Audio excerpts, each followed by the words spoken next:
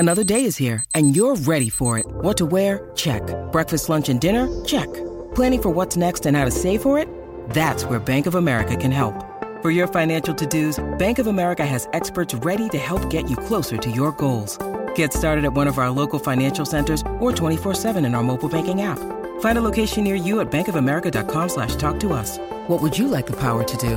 Mobile banking requires downloading the app and is only available for select devices. Message and data rates may apply. Bank of America N.A., member FDIC. Think you know the Brooks Ghost? Think again. Introducing the all-new, better-than-ever Ghost 16. Now with nitrogen-infused cushioning for lightweight, supreme softness that feels good every step, every street, every single day. So go ahead, take your daily joyride in the all-new nitrogen-infused Ghost 16. It'll turn your everyday miles into everyday endorphins. Let's run there. Head to brooksrunning.com to learn more. All right, let's go. Let's talk about the Indianapolis Colts. Let's talk about Gus Bradley. Let's do away with a lot of the preamble for this. You know to subscribe, you know to like, you know to donate if you donate. It's a wonderful thing. Tyler Thompson says, good morning, good people. I want to believe Ballard will make a big play for a legit corner or wide receiver, but I don't think that's very likely. Please change my mind. You know, I'd love to do that. One of the things I want to talk about this morning, a little bit briefly, this is going to be a little bit shorter show than normal.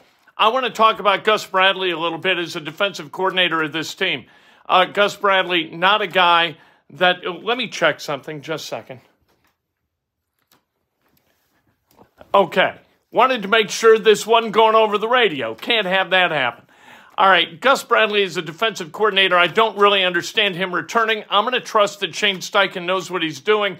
Gus Bradley, you know what? If the 49ers are willing to fire Steve Wilks as their defensive coordinator after they go to a Super Bowl, what do you do with Gus Bradley? The 2 years he's been defensive coordinator, this defense is ranked 28th in points allowed, and I don't think you can have that if you're the Indianapolis Colts and sell to the fan base that you're making strides towards something meaningful. One of the good things about Gus Bradley is that you've got Ron Miles and Richard Smith, who he brings with him. Those guys are kind of a unit. Ron Miles is a really good defensive backs coach, and if you want to find out what it would be like to have mediocre cornerbacks with a defensive backs coach who doesn't know what he's doing, I guess you fire Gus Bradley and Ron Miles goes with him to a new joint. You know, I guess that's what you do. By the way, Tyler, thank you very much for the donation. In 15 years as a defensive coordinator or a head coach, Gus Bradley's defenses have ranked outside the top 20 in points against 10 times. That's 10 out of 15 times. 2/3 of the seasons he's spent as a defensive coordinator, you've been outside the top 20 in points against. That can't be a good thing. That can't be viewed as positive. One of two things is true with the Colts defense. Either Gus Bradley's not a very good coordinator and his scheme is flawed, or the talent just isn't there. One way or another, somebody's got to pay. I mean, you can't win a Super Bowl or really have a great chance to go to the playoffs. I think the Colts overachieved this past year in terms of their record being 9-8. You can't do that with a bad defense, and the Colts defense objectively was bad this past year. 28th in points against is not good. Defense and offense works together. A football team is a unit, and they own all the statistics, the offense and the defense.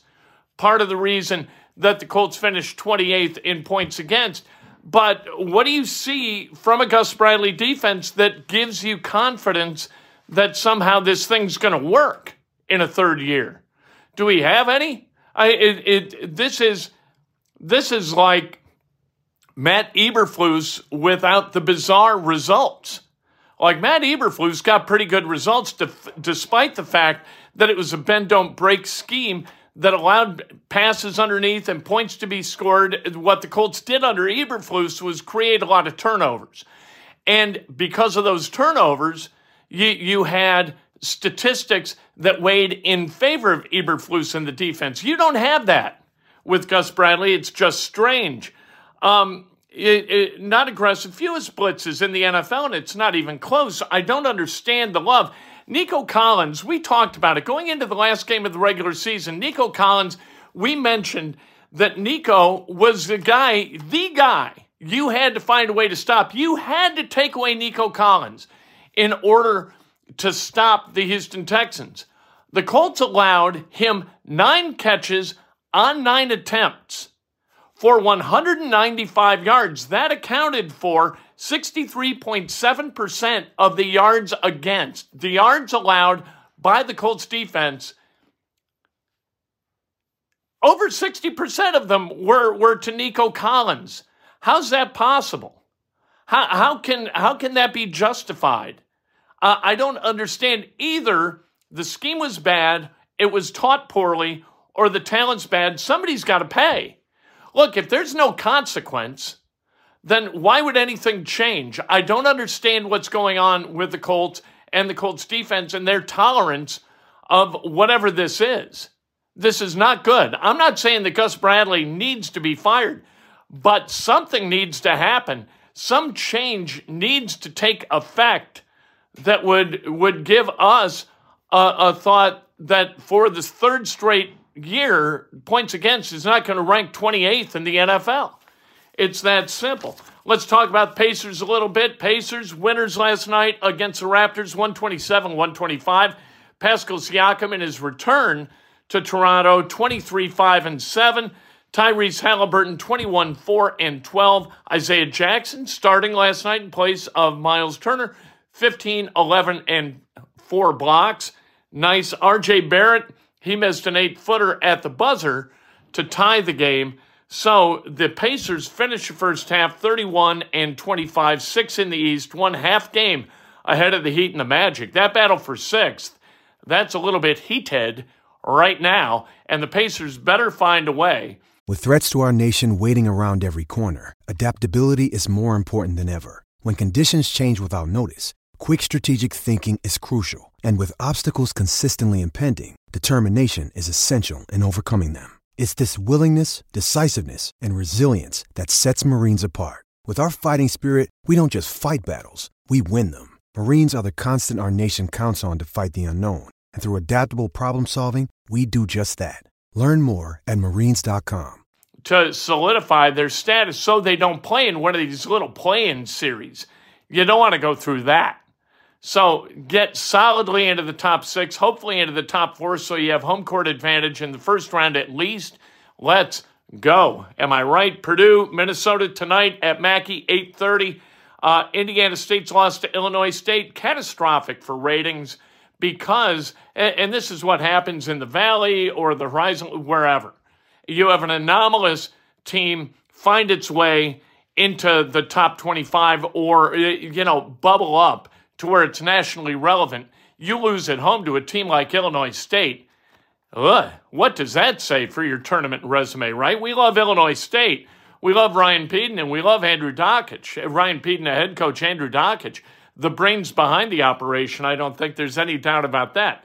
But you can't lose to the 192nd ranked team in college basketball and maintain with the selection committee a level of, you better, if you're Indiana State, now an at-large bid becomes a little bit tougher to earn and justify. You need to win Arch Madness in St. Louis in about a month. Could Dusty May be the next basketball coach at Ohio State? I hope it's Tom Crean. I want Ohio State to hire Tom Crean. Can we get that done, people? Please. Hire Tom. Gene Smith, make the call. Tom, get your ass to Columbus. Let's go. Can we do that?